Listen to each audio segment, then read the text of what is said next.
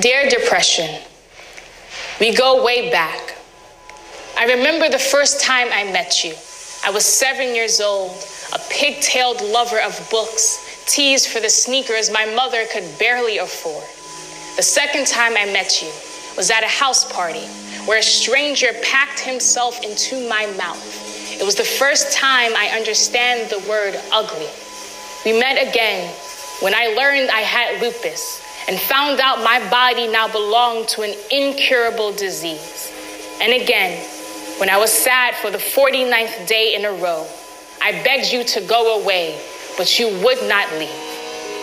You, depression, are my childhood friend. The midnight voices in my head, a slick tongue. You pretend to have the answers, but loving you got me sick, got me suicide watched, got me blue happy pills. Find the nearest ledge, you say. Walk out, you say. Suspend, you say. Wouldn't I be happier dead yesterday? I cried enough to name myself the sad girl again. Lonely has developed an authority where my thoughts are family. Always fussing about the wrong I have done, about the pretty I burned. What I learn of sadness is from you.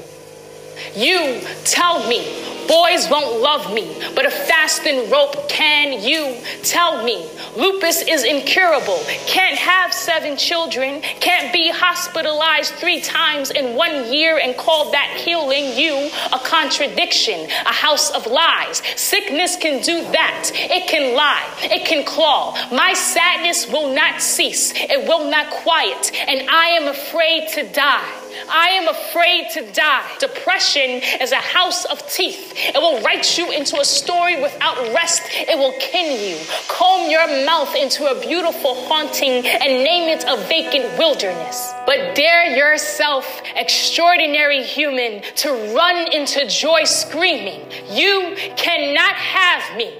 You cannot have me. I am not my past. I am worthy of love. I am worthy. I am forgiving myself for not being strong enough to believe in myself. I can tell you, I do not know who my father is. I can tell you, a best friend's father molested me. I can tell you the number of men I let crawl into my body, but I would rather tell you I am letting go. I am letting failure go. I am letting loneliness go. I will not give up.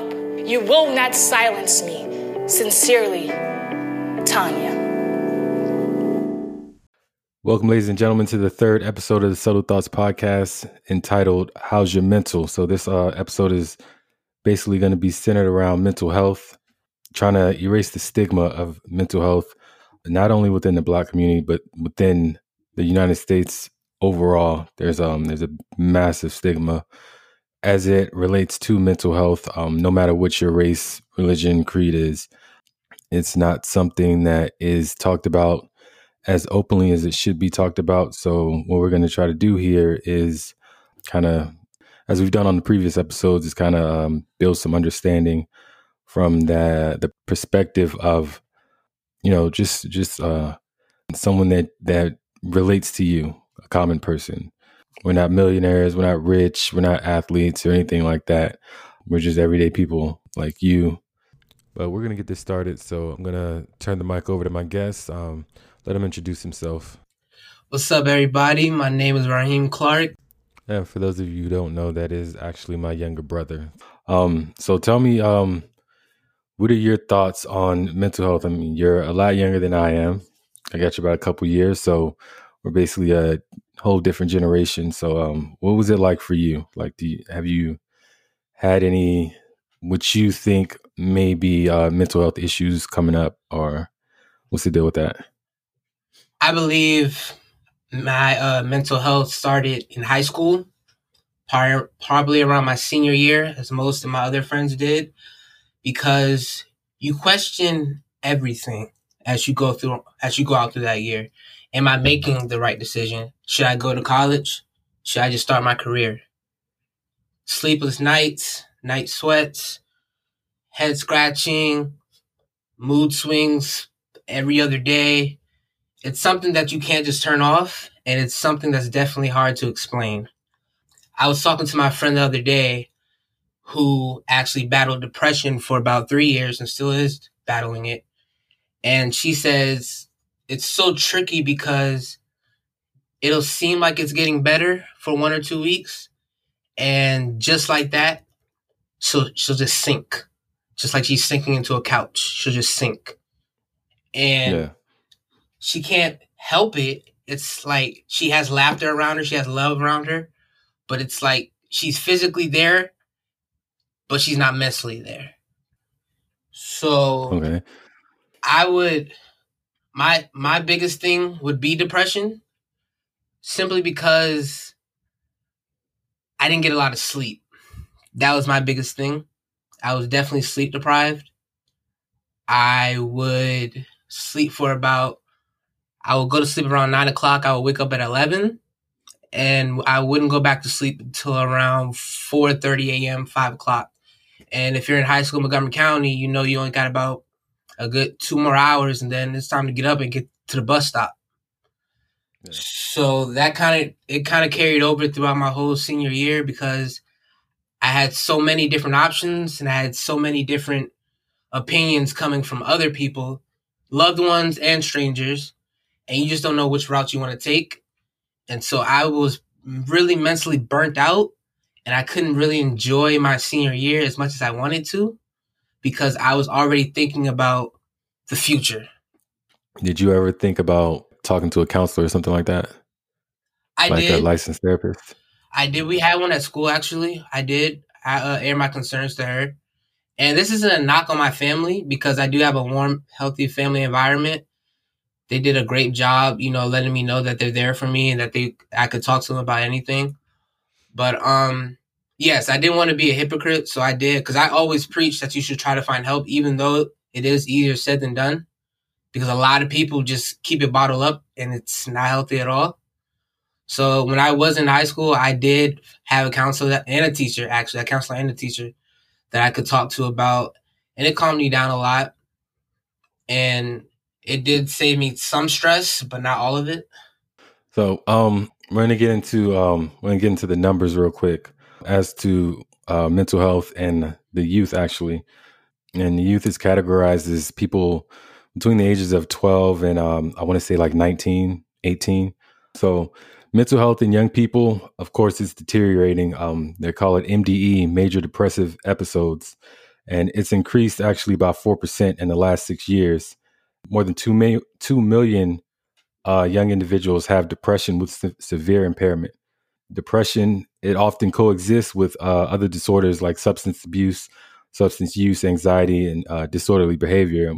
We definitely see that with the youth around the country. 13% of the youth have suffered from at least one MDE event in the past year.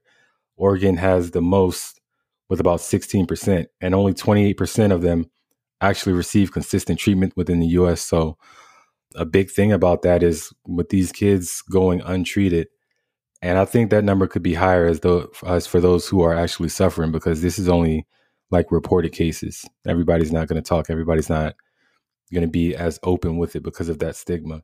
All right.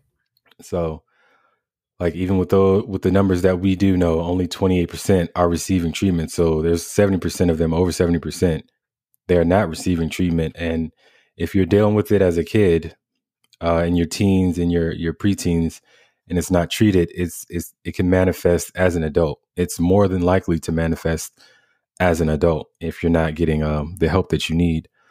Suicidal ideation, that increased in adults. More than 10 million adults are estimated to have serious suicidal thoughts, and that's a rise of more than 450,000 people from the last year. And a big problem with that is people just can't afford the treatment, even if they wanted to get the treatment.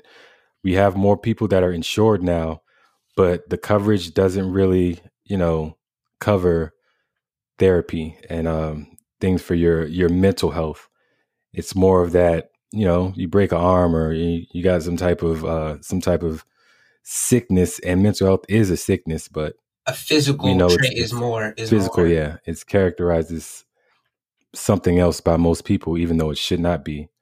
It's estimated that the portion of youth who have private insurance like I said, are not covered for mental health or emotional difficulties, and that number has doubled. So, and this is all based on mentalhealthamerica.org. You can or .gov. So you can definitely research that. If you want to go to the states who are, I don't want to say leading the charge against mental health, they're probably, we'll just say they're, I guess, the most equipped to handle it, at least as far as the numbers are going. And this is based on 15 different categories, and they rolled it all up into one. So overall, Pennsylvania, New York, Vermont, Rhode Island, and Maryland are the best states for overall mental health. And if you break that down between adults and children, for adults, it's Hawaii, Iowa, Minnesota, New York, and Maryland. And for children, it's DC, Pennsylvania, North Dakota, Rhode Island, and Massachusetts. When we look at the worst states, it'll be Wyoming, Utah, Oregon, Idaho, and Nevada. That's the worst overall states for mental health. They're the same for adults. And when you go with the youth, you just add Alaska and South Carolina to that bottom 5. And those are the worst states for mental health. More numbers, we got about 19% of adults that are experiencing mental health or mental illness right now. And that's equivalent to 45 million Americans. And about 5% have severe mental illness. That's why that 19%, 5% have severe illness. But like I said before, it's probably much more because these are only what's being reported and what's being diagnosed. About 8% of adults report substance abuse disorders in the past year, 3% illicit drug use, and about 6% alcohol abuse. 5% of adults report thoughts of suicide, and I know that number is much higher. And like we said earlier, childhood depression is more likely to persist in adulthood if it's gone untreated. And there's a bunch of different kinds of mental health disorders. The most prevalent one is depression, and there's different types of depression. You know, there's PDD, persistent depressive disorder, postpartum depression in women after they've had children, psychotic depression, seasonal affective disorder, and of course bipolar disorder. But there's a bunch of other things. You know, you got schizophrenia, you got borderline personality disorder. That's one of the rare ones, and it's mostly in women. Men have been diagnosed with it, but mostly in women. Yeah. What was that? It is found mostly in women. Men are very rare. Yeah. So, why do you think that people, especially young people, why do you think they don't get the help that they need? Well, the first part, I think, it's not so much as ego as in I want to be strong. I don't need the world to see how weak I am. I don't want to show my struggles to the world or anybody else, matter of fact, even if it's just another person in a room that's a therapist. I don't need to expose myself to someone that much. I think, like I said, it definitely has something to do with that. It definitely has something to do with the stigma that is around it. So I did a lot of research in this week, or as much as I could possibly do, as work was real stressful this week for whatever reason. But I heard somebody say that even though mental health is basically the same as physical health, they're both equally important. If you break your arm and you get a cast, more people are willing to run up to sign your cast, and it's, oh, what happened? And, you know, laughs and smiles, you know, after they know that you're okay. But when you come out and say, hey, I'm depressed or I'm feeling this type of way mentally, people don't run towards you. And the ones that do come, the majority, not all of them, some legitimately care.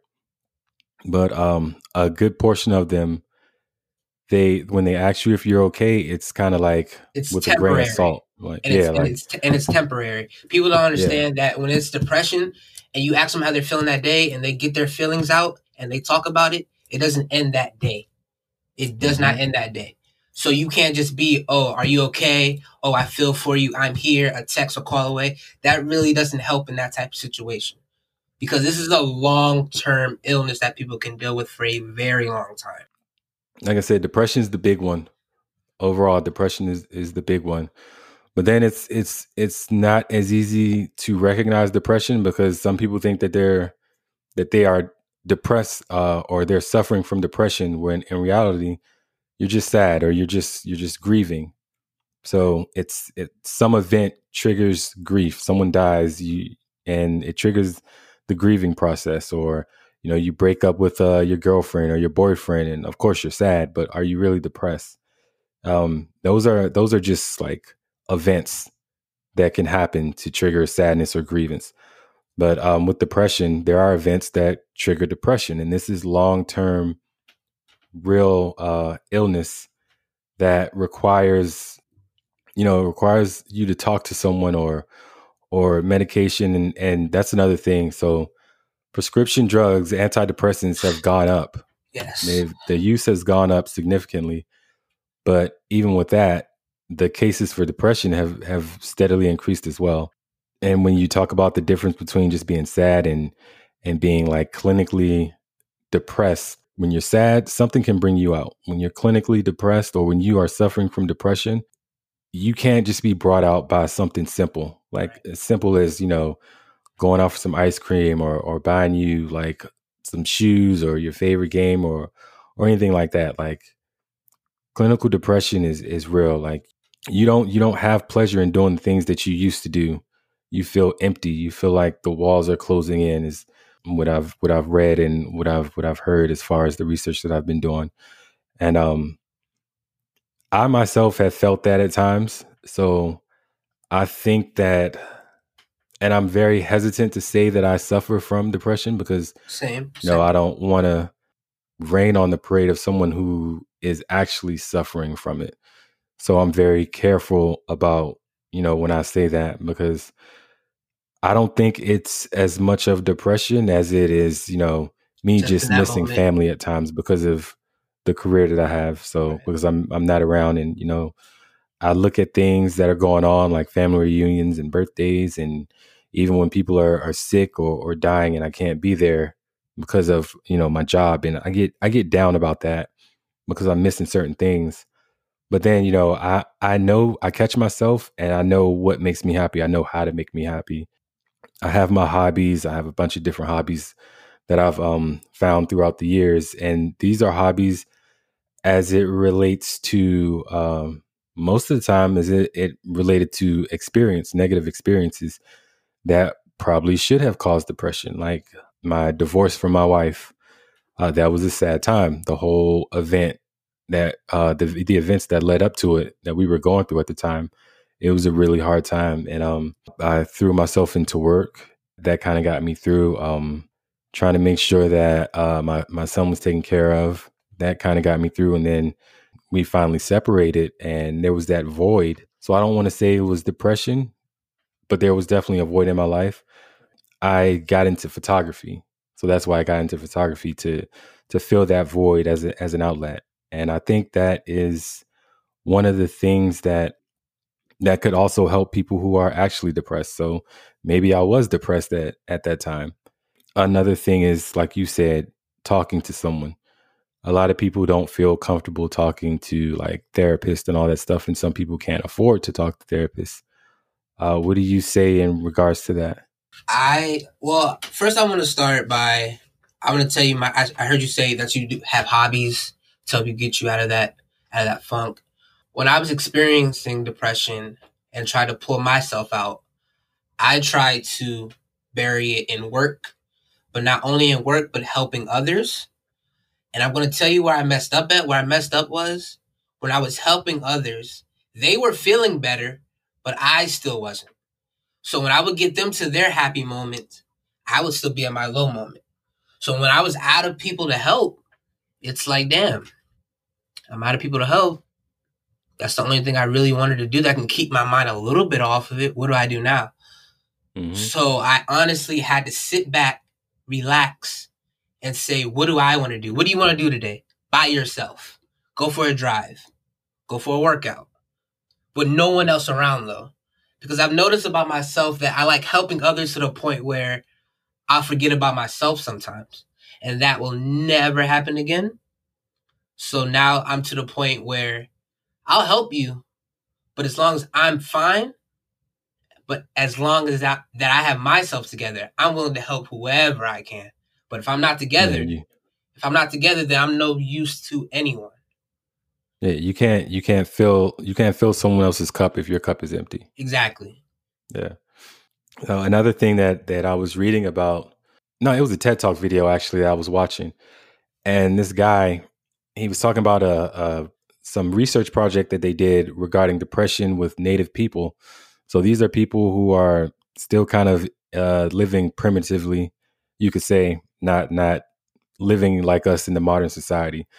So they're still like in that hunter gatherer lifestyle, and they're living off the land. They don't use technology. They have no phones. Just like back in the I don't want to say the Stone Age era, but the primitive era. Right. And they're still living like that. And they did their research, and they were interviewing them, and I think it was very few of them that actually could be diagnosed, had the symptoms to be diagnosed with depression, and the number amongst their population was like 100 times lower than the population of the rest of the world. So what the guy came up with was that they don't have the Facebook and all the technology that are pulling them away from social interactions. And he was saying that we aren't equipped to live in the era that we live in. We were equipped to be social people, like face-to-face social people, not through a screen or anything like that. We're not equipped to be as frantic, live the frantic lifestyle that we live with us being always on the go. We were made to be a more simpler people. And he also said, and that it would makes probably help. That would probably help face to face. It would definitely help. Yeah. He also said, and it made a lot of sense.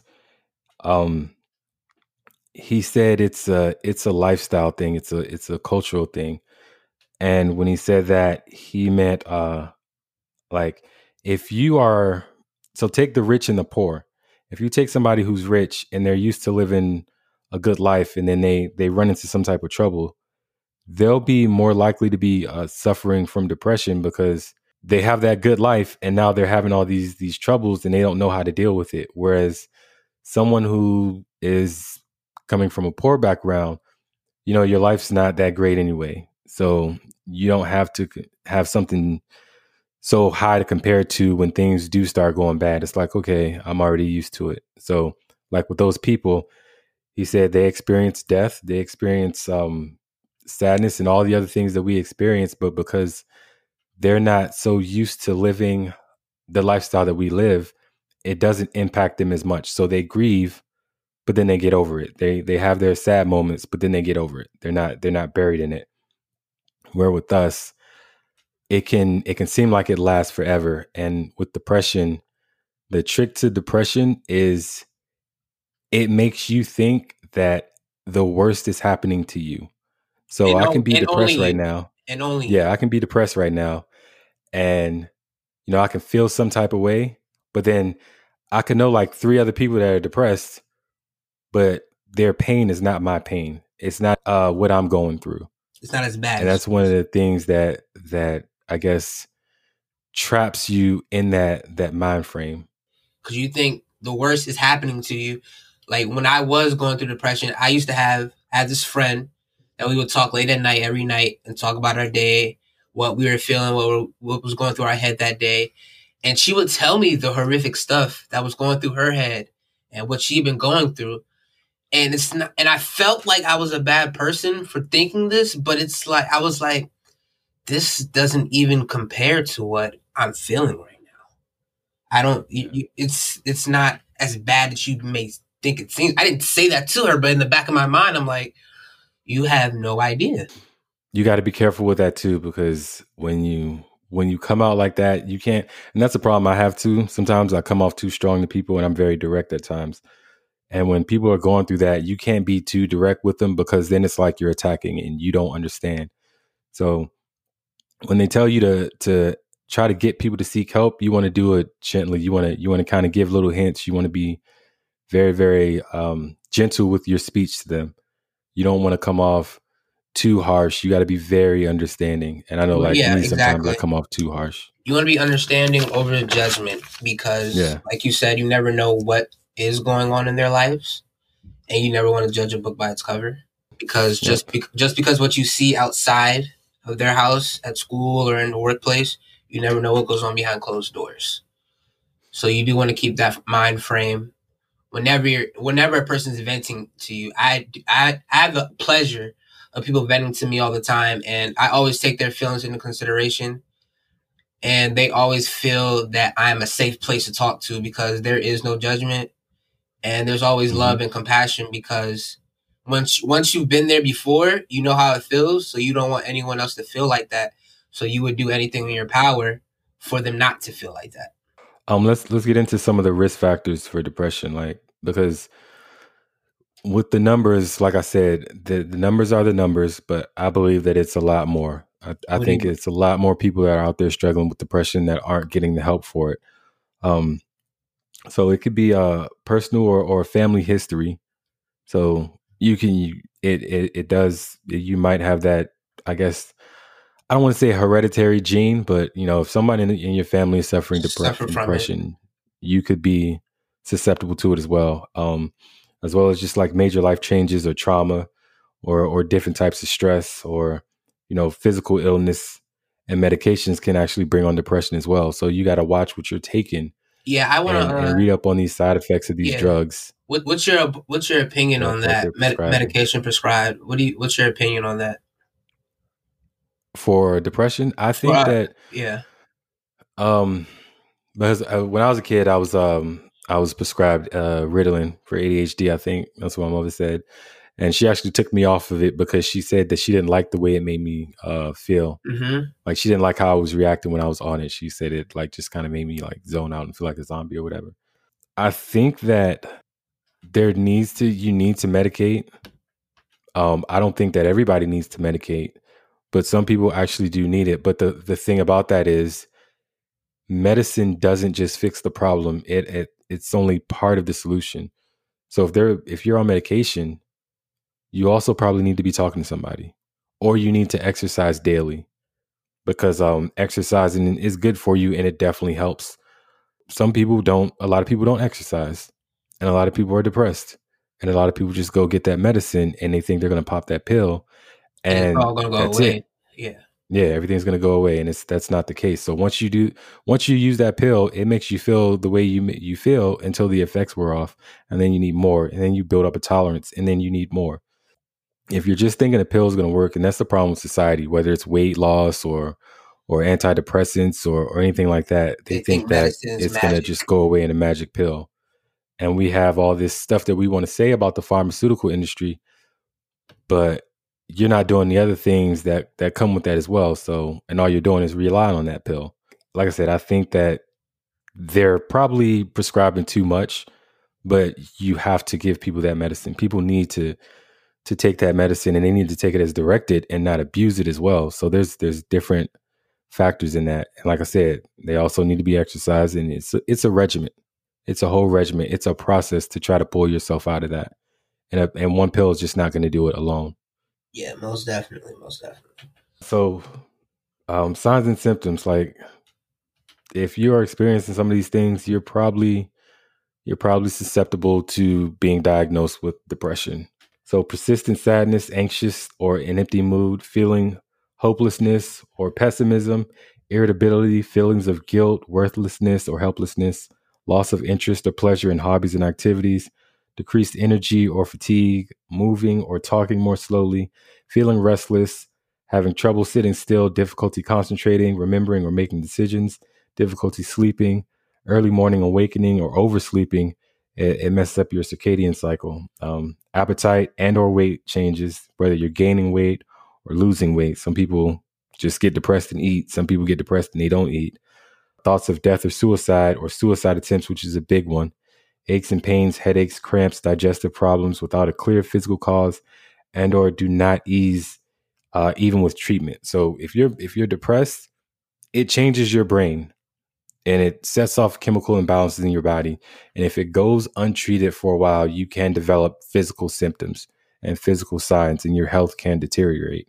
As far as, extreme cases of depression, they lead to suicidal thoughts, and sometimes they even lead to suicide. We have like 1 million people that die around the world, at least, due to suicide. That's annually. That's the thing that sucks the worst about this illness, is because sometimes you can recognize it too late, or you cannot recognize it at all. You can't recognize it at all, and then one day it just pops up and that person is dead. And that's the thing that sucks the most about this illness. Yep. Some people hide it. Some people hide it very well because they don't want to be judged. They don't want to be looked at differently. Sometimes it's the ones that sometimes you see it clear and sometimes you don't. Somebody can be happy one day and then they're making plans and all that stuff. And then the next day you're getting a phone call. I've had a couple of people that have passed away due to suicide. And in much of the cases, it was shocking. Like, it just came out of the blue, and it's like, wow, like, I never knew. I would have never thought that this person would have done this.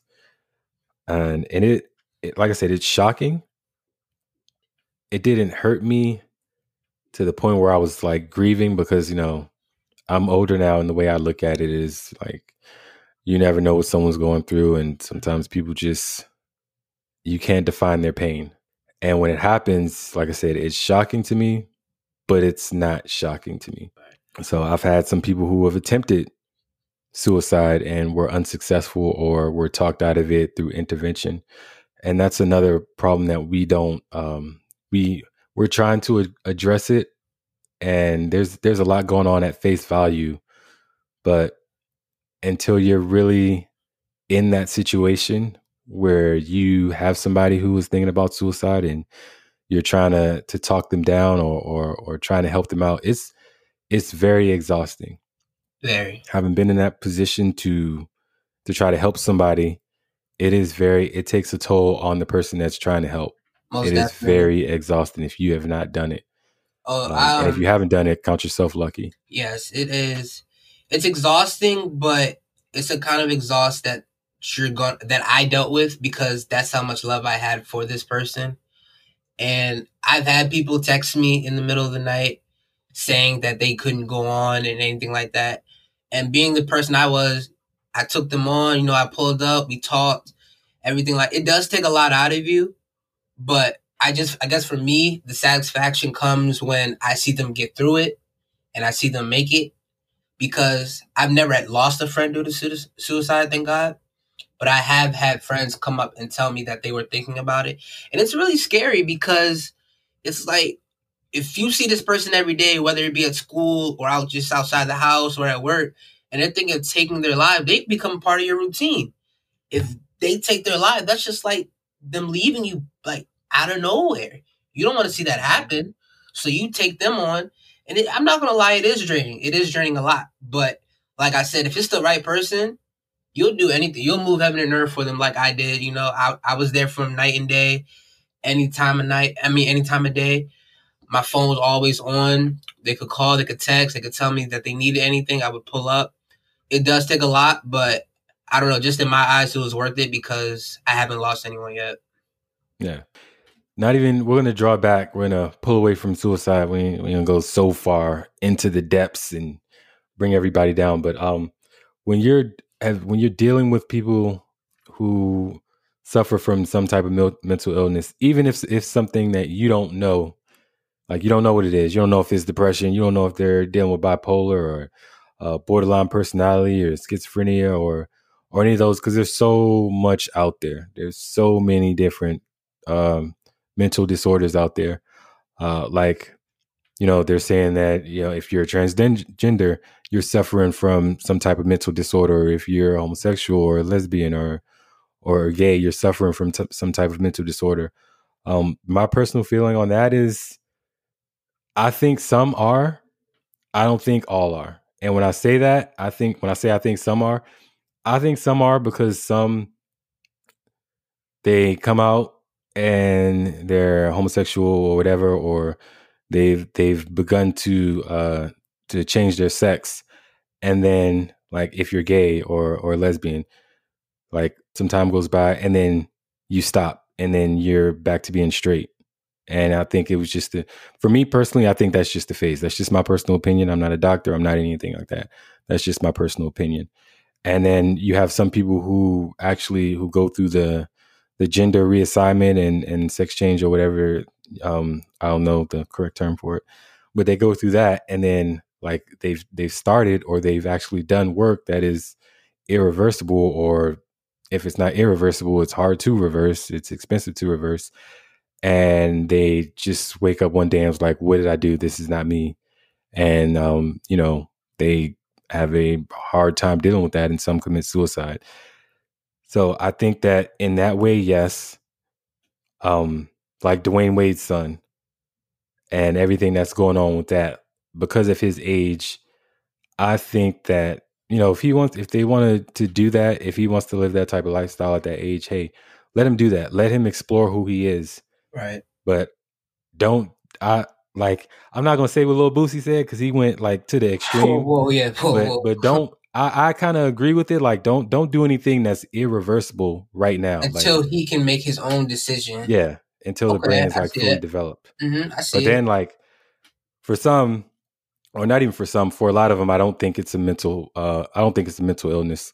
Like, some are making that decision after they've lived life, and they're coming out like, this is who I am. This is what I feel comfortable doing, and this is really me. Like, in those cases, yeah, I don't think it's any type of mental illness. Like, that is who you are, and you've lived life, and you've experienced things, and you are capable of making that decision on your own without any outside interference. Like I said, there's the mental health thing. You can talk about it for hours at a time. Like, you can be fine one day, and then you can wake up and you can go through something, and now you are part of the mental health statistics. So I don't think that's another reason why I think that we should be more open to getting that treatment and to getting that help. And we shouldn't be ready to lay this stigma on people because they are suffering from whatever they're suffering from, because membership in the club is not exclusive. It is not. Anybody can join that club at any time. It is not. At any time. In the military, we have people that go overseas, and not even overseas. Things happen like on stateside as well. And the next thing you know, they're dealing with something that has changed their life. And now you go overseas, you got 2 legs, 2 arms, 5 fingers on one hand, 5 fingers on the other hand, 10 toes. You got all your limbs, you got all your appendages, or whatever you want to call it. And then you're on a mission. It takes one mission for you to go out, and your whole life has changed. And now you're going back home with no legs, or you're going back home blinded, or without the use of your hand or something like that. And now you have to rediscover how to live life in a different way. And it can hit people real hard. So now you are part of the depression club, or you lose a loved one that you were very, very close to. Now your grief turns into depression. So don't get it twisted when I say, people grieve and then they get over it and they're fine, so they're not really depressed. Sometimes you can fall into grief and you just don't get out of it. And now you are part of the statistics when it comes to depression. Like, we can all be there. A lot of us are there and don't know it. I think that, especially in the Black community, that a lot of our stuff goes untreated because of the stigma of talking to somebody. Yes. I don't want to talk to anybody, especially if they don't know me. Why am I going to pay you so I can tell you my business? So we don't do that. And I think that's hindering us as well. Right. You're a stranger. Like, how are you going to know me? You don't know me. You don't know where I've been from. So how would you ever relate to me? Why should I spill what I've been feeling over months or maybe even years to you? Yeah. And I think a lot of us don't realize how helpful that is, how therapeutic that is. I've talked to a therapist. I advocate for talking to therapists. Even if you don't think that you have some type of depression, even if you think everything is fine, there's something that you can benefit from just by going in there and just decompressing to somebody that's not going to judge you, somebody who doesn't know your everyday life. So they're a neutral party, so they can tell you, hey, unbiased. You might be overstepping your bounds in this area. You can pull it back, or try this to work on X, Y, and Z. Whereas, you talking to like someone else who knows you, they have a preconceived notion of who you are. So sometimes they don't give you the best advice. They want to tell you what you want to hear because they're your friend or something like that. Mm-hmm. So I advocate for going to talk to a therapist. I Most think definitely. more people should do it. Yeah, I have friends that they told me that they went to therapy and they didn't plan on staying in it as long as they did, but once they started it, they just were like, I want to stick with it because this is my outlet. Mm-hmm. This is my Yeah. journal. This is my ear that I can talk to with no judgment or anything like that. This is where I can be. This is my safe place. Me on that couch and them listening. Yep, it is definitely an outlet. It's definitely something that really helps. It, like I said, it helped me. I know we have family members who suffer from like anxiety and all that stuff, and I think talking to a therapist helps them at times. So if you don't do it, I would suggest that you make an attempt to, if you can afford it. Everybody can't afford a therapist, and that's unfortunate. But Very, very.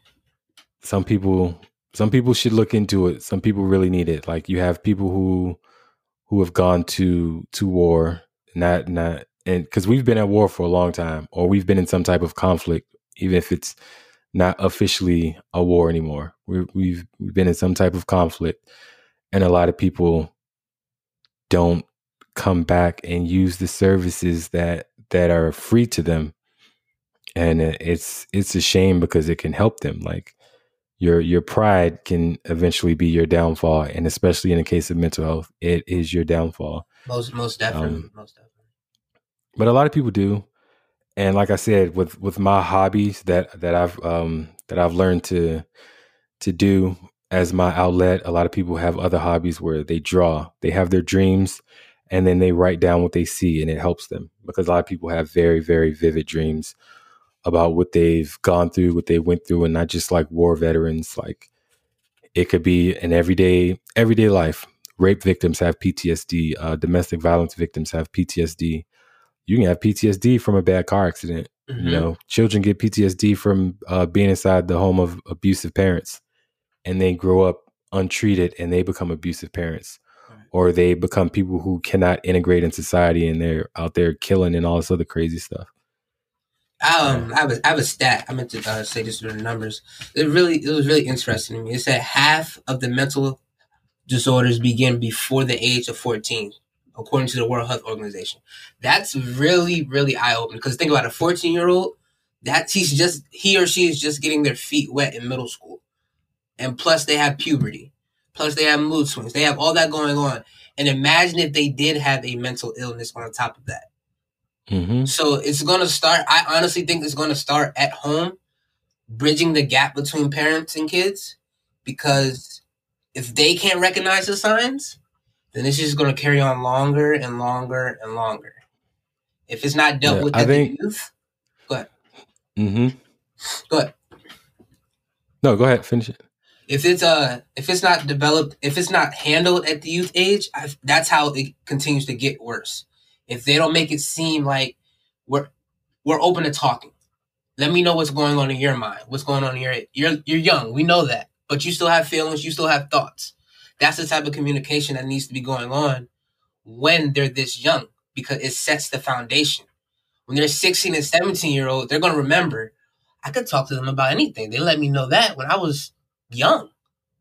Mm-hmm. So, yeah, I think what you said with it starting that young, a lot of parents don't recognize the signs because in some households, kids start acting out or whatever, and it's like, what's wrong with you?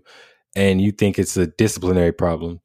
So you start disciplining them, and then when you're disciplining them, you're ignoring the real problem of them possibly being depressed because there's so much going on at the time. And like kids today are smart. They're not like kids from back in the day. Like they're computer savvy. They have iPods. They have iPhones and all this other crap. I didn't have any of that when I was a kid. I didn't have an iPod or stuff like that. So, they're not stupid. They're smarter they're not as smart as adults, but in some aspects they are. And they're Like you can exposed to a just lot look more. at the math problems that they're doing now. It's crazy. So they're dealing with a lot of different things that the parents weren't dealing with when they were that age, and the parents you can't really understand it, because like when you were that age, I wasn't doing all this stuff. Now these kids are doing all these things, like even with the COVID stuff, and everybody's doing homeschooling. They're using like social media and Zoom and all other stuff. Like if this happened when I was a kid, we just didn't have schoolwork. Probably there just wouldn't be schoolwork. Cancel the school year, and that's a wrap. Right. Or they'd be sending like physical packets of paperwork. You would have to come to school every week to get those. Every Monday, get your packet, do your little paperwork, drop it off Friday, and get your grade. Like there's no Zoom, there's no building PowerPoints and all that different stuff. Pen and paper. Yep, that's it. So kids are dealing with a lot more these days, and I don't think a lot of parents are equipped to deal with it because they're dealing with stuff as well. Like I said, there's parents out here who are suffering from mental illness and don't know it or don't want to admit it. And that's another thing. They can't People go years. They can't deal with anything that they really can't deal with it if they never got over it when they were younger. Because my parents or that whole generation, if they were going through something like that, they were probably told to shake it off. Or no, you're not. Just told, no, you're not. You're all right. You're fine. So when you're told that, when you have your offspring, that's just going to trickle down to them. So I can't blame the parents entirely, but we do have to start the conversation somewhere and have to have some accountability. Yeah. Yeah. Most people go like years. I think it's like the average is like 10 years before people admit that something might be wrong. And that's crazy because those are years of your life that you've wasted. You could have been addressing that problem, and you could have had a better 10 years instead of just wasting it and just trying to drive on and suck it up. It's not something you can just push off. It's going to take time. You can't just, there's no magic pill. There's no secret remedy. It's going to take work. It's going to take love. You know what I mean? So, yeah. So what do you think can change the mindset of people? What do you think can change the direction? Conversation, point blank, period. Yep. Communication is going to be, and I don't mean, I know I'm internet savvy. I do have social media and all that, but I mean, sit down face to face in the same room talking about it. Because I'm on social media all the time. I see I'm not feeling it, and y'all don't know what I'm going through, and they'll tweet that, and they'll get about like 1,000 retweets. So if all these other people are feeling it, why don't we all get together and talk about it instead of retweeting it or liking it or reposting it? Think about it. If you see a tweet that says, I don't want to see tomorrow, and it has 12.5 retweets and 1.5 thousand likes, if all these people are feeling the same way, that's a problem. And it's an issue that needs to be discussed in person, not over the phone. I don't know. It's just me because I like talking face to face. I really don't like talking over the phone. I don't like texting that much when it's about a serious issue. I want to be with you. I want you to feel my emotions. I want you to see my emotions in my eyes so that you know that I care about you and that I want to fix this. So the conversation needs to be started. It's not going to get better. I hope it doesn't get worse, but hey, who knows? If we continue to stay silent, just because it's a tough conversation does not mean it does not need to be had, is my whole point. Exactly. I feel you on that. I agree. I think it needs to be, the stigma needs to go away. Like if I come out and say that, hey, I'm feeling depressed, I'm feeling down, I need people to react the proper way. Pull me to the side, have a conversation with me, because sometimes that's all it takes is a conversation. And exactly. And everything, it's not going to be fine, but you can change the course of someone's life, or whatever their intentions was. You can change the course just with a conversation. Right. And it's as simple as that. And you have to have patience because it's not going to get fixed right there at that conversation piece moment. Mm-hmm. Just because Yeah. you say, what's going on with you? What do you need? It's not that simple. Mm-hmm. It's just not. It's not going to be a reply that I give to you, and you're going to have the magical answer to fix everything. Because it's not. If it was that simple, we wouldn't have a mental illness problem. But it's not that simple. Exactly. It's not an answer that you Exactly. can give me that's going to automatically make me feel better just like that. It's not that simple. So what I'm saying to everybody out there is, you're not alone. Because I know there's many more than that are being reported. I know there is. So if we start the conversation now, think about how the next person who hears this podcast or reads the next article is going to feel with, oh, I'm not alone. Maybe I will inch out there and start saying how I'm feeling. You know what I mean? So it's all going to start with communication, because if it stays quiet, it's just going to get worse and worse to the point where the stigma is going to reach a boiling point, and then nobody's going to be talking about anything. And that's when we're really going to have a problem. Yeah, exactly. All right, young man. We're gonna bring this episode to a close. So like I said, the topic was mental health.